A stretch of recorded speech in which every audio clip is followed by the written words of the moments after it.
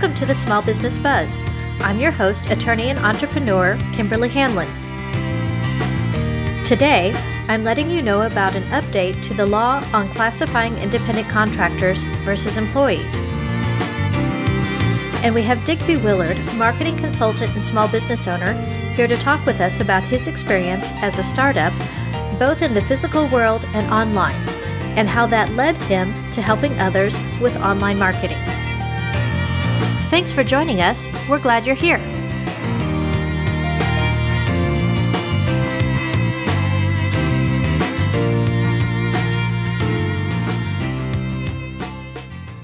Okay, let's get to it. Small businesses often like to use independent contractors for a lot of different reasons. Independent contractors sometimes can provide more flexibility with staffing if you just have a specific task or expertise that you need, as opposed to having somebody on staff all the time. Independent contractors are not subject to the compendium of various state and federal rights that are available to employees, and therefore small businesses are at a lesser risk of lawsuits when they have independent contractors. But the reason why most small businesses do like to go with independent contractors where they can is often because of the cost savings. Independent contractors are responsible for their own taxes, and so Medicare, Social Security, and unemployment taxes and such are not the responsibility of the small business owner when they're using independent contractors. And that savings can be 20 or 30%. So it can be significant. On the other side, the IRS and the state taxing authorities and other government agencies have an interest in having business owners take responsibility and making sure that workers are protected by the rights that are in place. So there's all sorts of various agencies who are interested in making sure that workers are properly classified as employees versus independent contractors. One of those agencies is the National Labor Relations Board, and their decisions apply to many more businesses than you might think. And it might even apply to your business, as small as you might think you are. The NLRB board recently refined its test for determining independent contractor status. Previously, they had been using specific 10 factors to determine whether somebody really classified as an independent contractor. And of course, whether a worker is or isn't an independent contractor is heavily fact-specific and really is determined on a case-by-case basis. But you can look at the factors and more or less see where you might stand as far as having somebody who's working for you, whether they are an independent contractor or if they should be classified as an employee. The NLRB recently refined their test and added an 11th factor, and that factor is whether the evidence tends to show that the individual is, in fact, rendering services as an independent business. So what does that mean? The board looked at whether the person was really taking advantage of the entrepreneurial opportunity for gain or loss.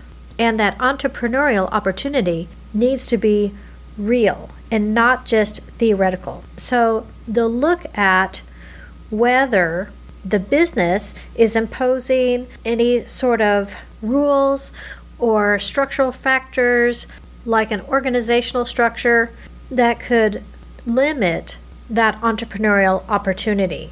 And they're also looking at whether the business is having the independent contractor perform whatever it is that they're doing really in the same way as an independent business would. Like instead of hiring an individual as an independent contractor, if you went out and had a vendor who was Acme Incorporated. Now, the NLRB board factors isn't the only set of factors out there. The IRS has its own set. Each state has more or less its own common law set. Other agencies have their own factors that they look at. So you might be wondering, why is this important to me? Well, first of all, your business might be one of the businesses that this directly applies to. And even if it's not, it's only going to be a matter of time before other agencies start looking at their own factors through this lens. It's definitely important as a small business to stay on the right side of the independent contractor line. All the government agencies crack down hard on misclassification. If you'd like to see a complete list of all the NLRB factors, including this new one, you can find a link to my blog post about this on the show notes, or you can go to my website at khanlonlaw.com. That's KHANLONLAW.com. While you're there, you can also sign up for my bi-weekly business owner newsletter, and the newsletter that's going out related to this has included a guide to independent contractors that you can download, and it will help you to stay on the right side of the independent contractor line.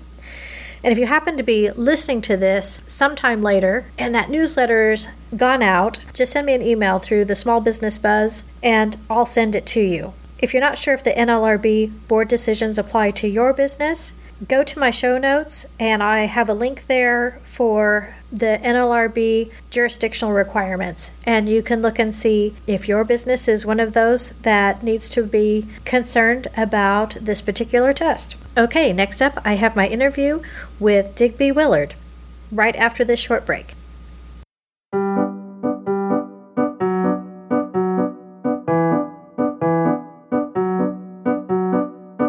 The life of an entrepreneur is a never-ending struggle to sharpen that competitive edge that will place your business ahead of the competition. Fortunately, the shape of the average workplace has changed.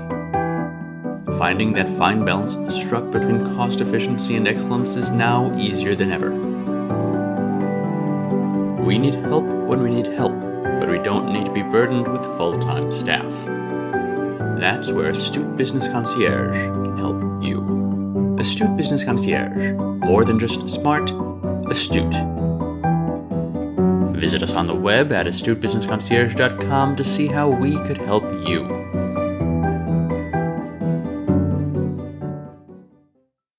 So the inaugural podcast. Thank you for joining me, Digby. Today I'm here with Digby Willard. He is a small business owner and also a marketing expert. And the thing that I say about Digby is that he applies the scientific method to business and the study of marketing. So thank you so much for being here on the first podcast, being the brave pioneer. Well, thank you for having me. It's an honor to be the pioneer, although they do say in marketing that pioneers are the ones who come back with arrows in their chests. So I'm hoping that's not what's going to happen here, and I'm not really worried about it, but there is a saying in marketing about that. Oh, okay. Well, we are going to be the outlier that does not happen to. Right. Let's be the outlier. All right. Yay. So tell us about Science Teacher. Okay. ScienceTeacher.com is barely still existing, but it is a business I started with my ex-wife in 1998 when I was teaching high school physics and looking for a side business. And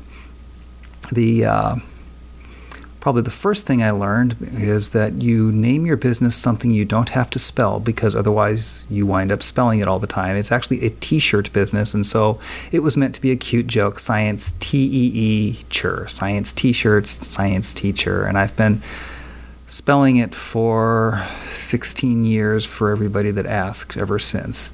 But and of course we'll ask you to spell it also, and we'll of course put a link to it on our show notes. Okay. So people can go and check it out. Oh, geez. Well, it's kind of decrepit right now, but if you insist. But I was looking at the time for a side business, a way to supplement the income, because I was the sole earner for a family. I had a wife and a newborn child, and So we were both kind of keeping our eyes out, and I was at the American Association of Physics Teachers national meeting, and yes, there is such a thing, and I was wearing a t-shirt that I had gotten at a seminar, and it was called the Physics Exam Shirt, and it had a bunch of equations upside down, so you could read it while you wore it while taking the test, and it was supposed to be a cute thing, and I was wearing this t-shirt, and somebody came up to me and asked, where do you get that t-shirt? And I explained, well, actually, you can't really get it anywhere because I got it at the seminar, and the guy only sells them when he does a seminar. And somebody else came up to me and asked, where you get that t-shirt? And I explained, you can't really get it anywhere. You just have to, know the guy. And then somebody else came up to me, and somewhere between the 5th and 10th person, I realized I was looking at a market in search of a product. I went back home and talked to a few t-shirt printers to find out just how much things would cost and what turnaround times and stuff like that. And then the idea just sat there for a few years, and the idea was actually to sell it at math and science teacher conventions as opposed to selling it online. This was 1990. I think the idea really came to me in 95, and internet business was a pretty far out concept still at the time. So I was just thinking of occasionally going to teacher conferences and maybe adding a couple thousand a year to the income, maybe. And then things kind of got bad for me one year at school, and I started looking for a way out. After my daughter was born, things were pretty rough for a while, and that's when I decided, well, let's see if this t-shirt thing can at least supplement the income so I'm not under as much pressure. And we just got some shirts, went to the fall meeting of the fall combined meeting of the Minnesota Council of Teachers of Mathematics and the Minnesota Science Teachers Association, which was in the metro area, so it was a short drive. It was actually in St. Paul, and we lived in St. Paul that year, and rented a table for $125 and put up our t-shirts that we had gotten from somebody else on the internet and just kind of watched what happened. And we didn't break even, but we saw that there was a serious interest. And from there it grew and went through a few more conventions, and eventually I quit my job more for reasons of wanting to stay home with my daughter than wanting to grow the business. But then I was under the gun to grow the business, and eventually figured out, at some point we figured out, well, let's try this internet thing, and I figured out internet traffic and a few other things, and from there it grew and became a full-time income for us. Did it seem like there were different aspects on the startup phase offline as opposed to the startup phase online? I don't know if how I'd answer that. Let's see. I think the biggest thing about online versus offline, well, a couple of the biggest things. Online, there's very little overhead. And people actually start businesses online for that reason. You don't have to have an office. Online is really just the descendant of what we used to call mail order for most businesses. The business that used to be started, Ma and Pa's just said, okay, we want to supplement Pa's income from the Postal Service, so we're going to put an ad in the back of Boy's Life magazine and see if we can sell this glow-in-the-dark skeleton kit or something like that. And then they still just, people would send checks to their address, and then they'd send out the skeleton kit or whatever they had to sell. And it's still that way. It's just a lot easier to find people. It's a lot easier for people to find you if you do it right or if you choose your market right. The big disadvantage online is that you can't see what your customers are doing. If you have a store and people come into the store, or if you have a booth at a convention and people are coming into the booth or coming up to your table, then while they're shopping, you can see what they're doing. You can overhear them talking to each other. Do you think Joe would like this? No, Joe really doesn't like green stuff. Nobody wears green stuff anymore. You pick up thousands of things like that without realizing it. When you are making money or trying to make money online and nobody's buying, all you know is that nobody's buying. If you've got some analytics, maybe you know that people are coming into your store and not buying, or maybe you don't know that. When we started, we didn't even have analytics. It was just, there's a site here and people are buying or they aren't. It's really spooky. It's like being shut in an office with the windows painted shut and just wondering why the phone doesn't ring when it's not ringing. That is probably, that can be a really scary thing. If things suddenly stop online or slow down, you don't know why. And if they suddenly pick up, yeah, you celebrate, but you still don't know what you did right sometimes. Whereas if you've got dozens of customers suddenly coming into the store one day, you can hear that, oh, they're all there because there's a convention down the street, and somebody mentioned, oh, okay, now you know what's going on. Now you know that you should find out when that convention is going to be in town and maybe advertise there. Online, it's just the orders appear, they disappear, you don't know what's going on. It can be scary. Yeah, and I could see how it's hard to know what to do more of and what to do less of when you don't have any way to really gauge what's going on.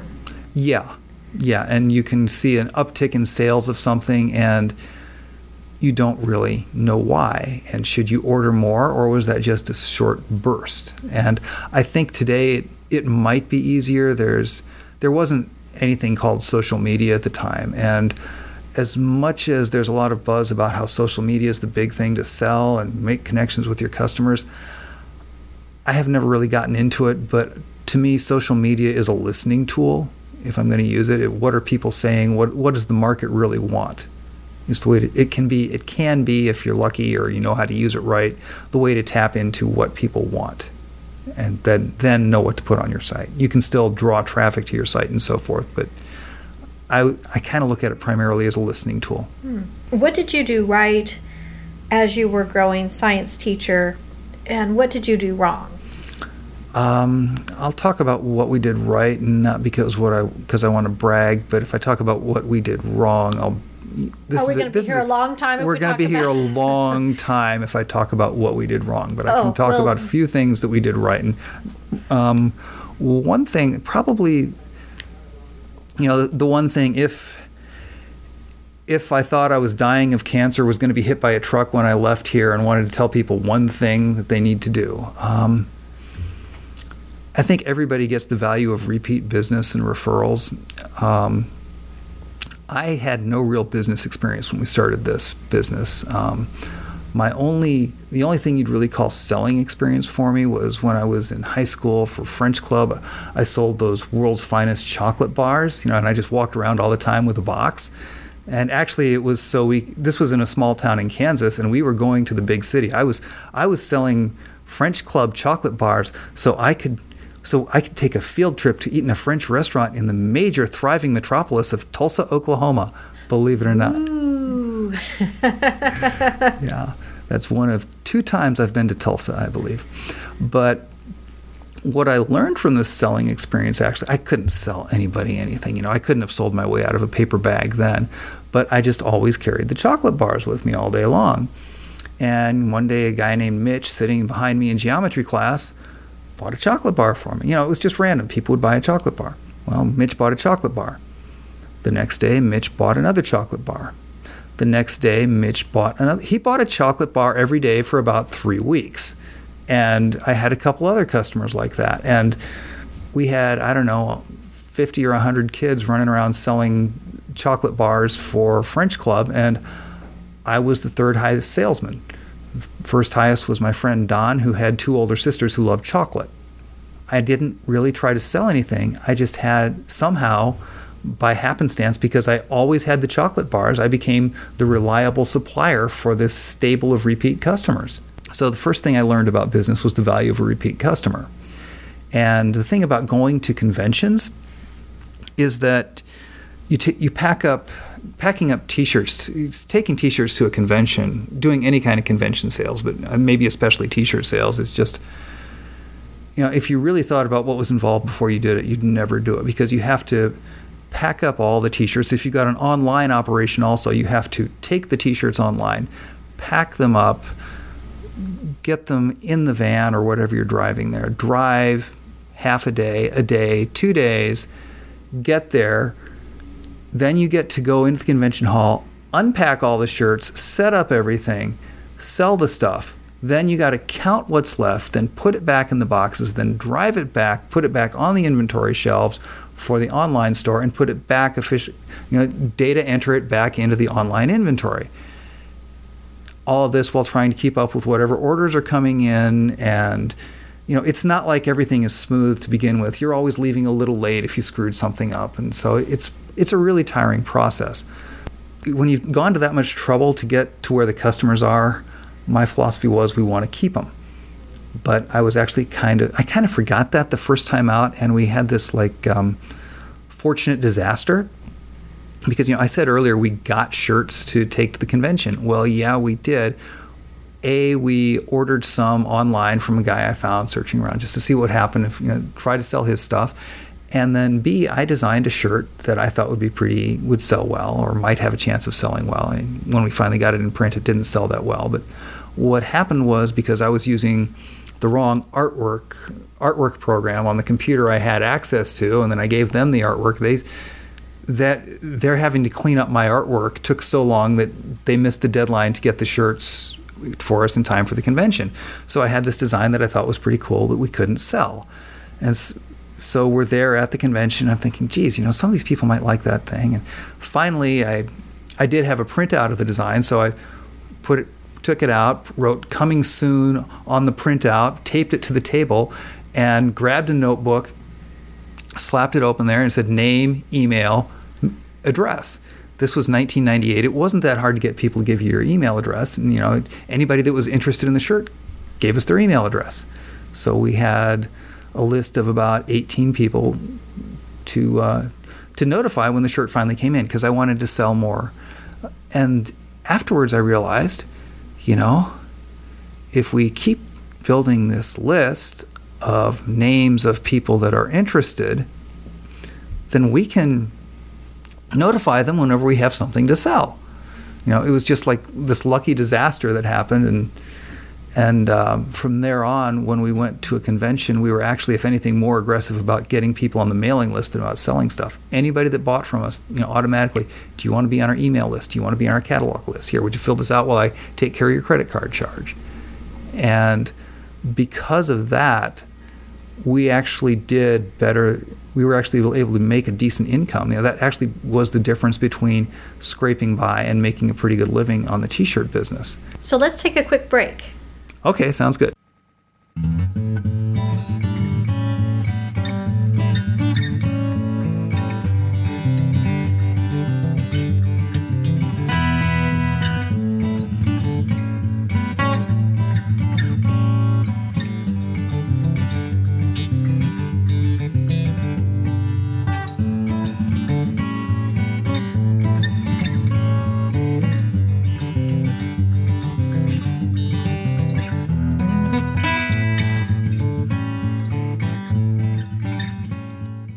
Okay, and we're back.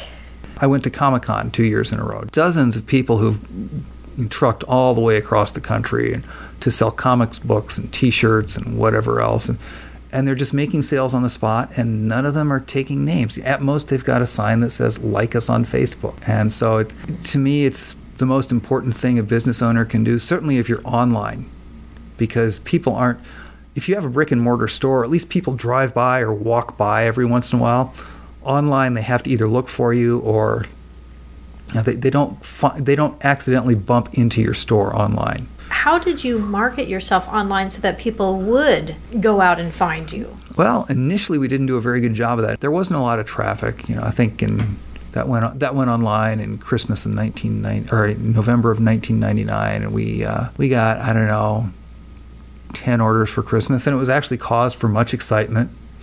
Initially it was just a market to people that have bought from us, and it was pretty low key, and there wasn't a lot of money coming in. Then one day I realized, more or less over time, I guess not so much one day, I realized the website wasn't quite what we needed, and I just made it so that everything downloaded right away, and you could get from any page to any other page in 2 clicks. It was a really ugly website, but we got compliments on it for years because it was so easy to use. And I read up what was known on SEO at the time, which didn't take very long. It was basically meta tag your stuff and put in some meta tags, and people found us. And then I stumbled across something called GoTo.com, which was the first pay-per-click advertising auction.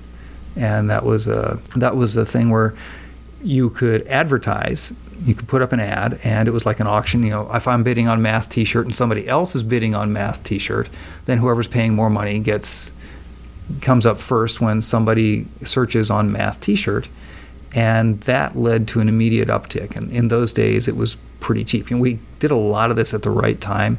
In those days, you could buy clicks for a nickel or less. These days, it's pretty cutthroat, and even selling math T-shirts, you can figure out pretty quickly that, even if 1 in every 100 people that clicks buys a shirt, we're okay. We're making money. When it's 50 cents a click, it doesn't work that way. And we got lucky because there was also virtually no such thing as tracking, knowing what people clicked on that led them to make a sale, knowing how many sales you got from people clicking on your ad versus how many from search engine optimization or from Facebook. And we just got lucky. We were there at the right time. So have you been able to take the knowledge that you learned, and as the technology has grown over time, and spun that into kind of the next generation of that kind of marketing? Not online. I know how to, or not on my T-shirt site. I know how to do it, but essentially the T-shirt business kind of hit a bad time when my family fell apart at the same time that the economy crashed in 2008, and after all the dust was settled and the ink on the divorce papers was dry, it was my business, and I realized without a family I didn't care about the business. So I haven't done that so much. Looking at now, as you know, is Google AdWords, specializing in providing Google AdWords services for people. And that actually grew out of yet another disaster because, like I say, we got on online advertising early when it was cheap. Clicks on Google were a nickel in those days. And, at a nickel, I'll buy all the clicks I can on math T-shirt or whatever, almost any term. If you've got anything to sell, is going to turn out well at nickel clicks. But 5 years later, suddenly we were paying about $1,500 a month in Google clicks. And that's about $18,000 a year, and I think it was actually a little more because we were paying more at Christmas and a couple other times a year, and when there's a lot more activity and a lot more clicks.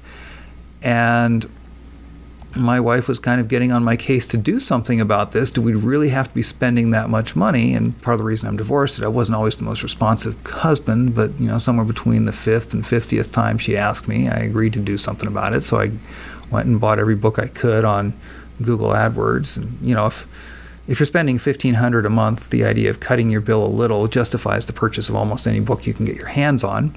And read through them all, and then went online and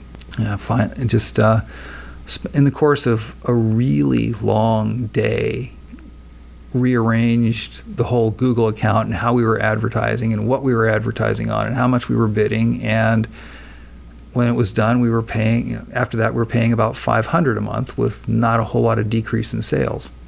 That's impressive. That's what I do, but it's also, there's the famous quote, people always attribute it to P.T. Barnum, where he says, half the money I spend on advertising is wasted. The trouble is I don't know which half. And that actually apparently comes from a guy named John Wanamaker, who owned some really big department stores in the late 19th century. Part of it was just looking and seeing, you can look and see what you've been paying for clicks on. And to give you an example, things that run wild. Well, I've told you I was bidding on math T-shirt, and there are different ways to set that up, and I hadn't set it up very carefully. So essentially, I was bidding anytime somebody included math T-shirt as part of their search. Turned out, I had no idea, there was a rock band out there, a little indie band called Mute Math. And they had some T-shirts. And so all of their fans were going online, and some of them were seeing my ad when they searched for Mute Math T-shirt and not really thinking, just our ad came up first because I was bidding the most. Bang, they clicked on it. Garbage clicks. That's really interesting and kind of funny. Yeah, it is. Kind of funny if it's not happening to you. Yeah, kind of funny if it's not your wallet. Yeah. So what's next for you, or what's now for you? Okay, what's now? Well, as you know, we're doing a project using Google AdWords for one aspect of your law firm. Well, I know that, but the podcast world doesn't know that. Okay, well, I'm currently working with a local attorney to advertise her probate services using Google AdWords. And after kicking it around for a while, I decided I wanted to focus on providing Google AdWords services for attorneys. I like the Google AdWords thing, and I was looking for something portable, and I can manage that. I can be on the beach in San Diego and go into a coffee shop and work on that for a while and then come back out and lie on the beach. And some services don't quite work that way. And lawyers, because it's better to have a target market, and lawyers are local, meaning I can scale it. What works for a lawyer in Minneapolis, I can scale, take across the river to St. Paul, find another lawyer up in Dakota County, or down in Dakota County, I guess, and take it down to Kansas City or Salt Lake or wherever, and basically scale the same thing over and over. Well, and I suppose once you have a proven track record in, say, probate, then it doesn't take that much to say, okay, DUI. Maybe that may be a more competitive market, but nonetheless kind of similar. Yeah. When you need an attorney in that sort of area, you need an attorney. Yeah, and that's part of what I look for, is something where somebody actually needs an attorney or needs the service, at least initially. I suppose marketing to lawyers has the benefit, too, that they're willing to pay more than the cost of a T-shirt. Yeah. With the T-shirts, we needed about 5,000 orders a year to make a good living. With attorneys, I figure I need 10 to 20. So yeah, I mean, that's part of it. I believe in customer service. I just don't want to have to provide it myself when people are calling and saying, "Where's my shirt?" And, "Oh, it got delayed in the mail," and so forth. And not for 5,000 of them. Not for 5,000 of them. No. Digby, how can people reach you if they want to reach out? Right now, I'm pretty hard to get hold of because I'm just kind of burrowed in doing some projects. But by the time this podcast goes to press, I will probably have DigbyWillardMarketing.com set up and running. And I do irregularly, and I'm getting more regular about it, publish a small print newsletter for lawyers for marketing purposes. And one of the secrets about marketing is that there are a few quirks that you need to know marketing for lawyers, but basically marketing for lawyers is like marketing for almost anybody else. In fact, one of the lawyers one of my subscribers saw me, just somebody I knew in a coffee shop, and asked if he'd be interested after we started talking a while, and he said, yeah, sure. And I sent him my marketing newsletter, and he actually was just starting a business selling some rugby training equipment. And the next time I saw him, he told me how, after reading my newsletter on marketing legal services, he now knew how to market his rugby equipment. So it's just for lawyers, but it's not really just for lawyers. I just haven't versioned it out for an everybody else version at this point. So can people reach you at Digby Willard Marketing and subscribe to your newsletter, regardless of what business they're in? Yes, and it is a print newsletter. For now, it is free. So I will need your physical address, and we can talk about why I do it as a physical newsletter another time, if you'd like. So we'll put the link up on our show notes, but just in case somebody doesn't go to our show notes, can you spell out? Okay. Yeah, I'm going to assume everybody knows how to spell marketing. My first name is Digby. That's D as in dog, I, G as in girl, B as in boy, Y. And my last name is Willard, Willard. That's not Williard. People tend to want to make it Williard, and there's only one I in there, so it's DigbyWillardMarketing.com. Wonderful. Well, thank you so much, Digby, for being my first guest, and I have to say, you were awesome. Well, thank you. It's wonderful to be a prize guinea pig.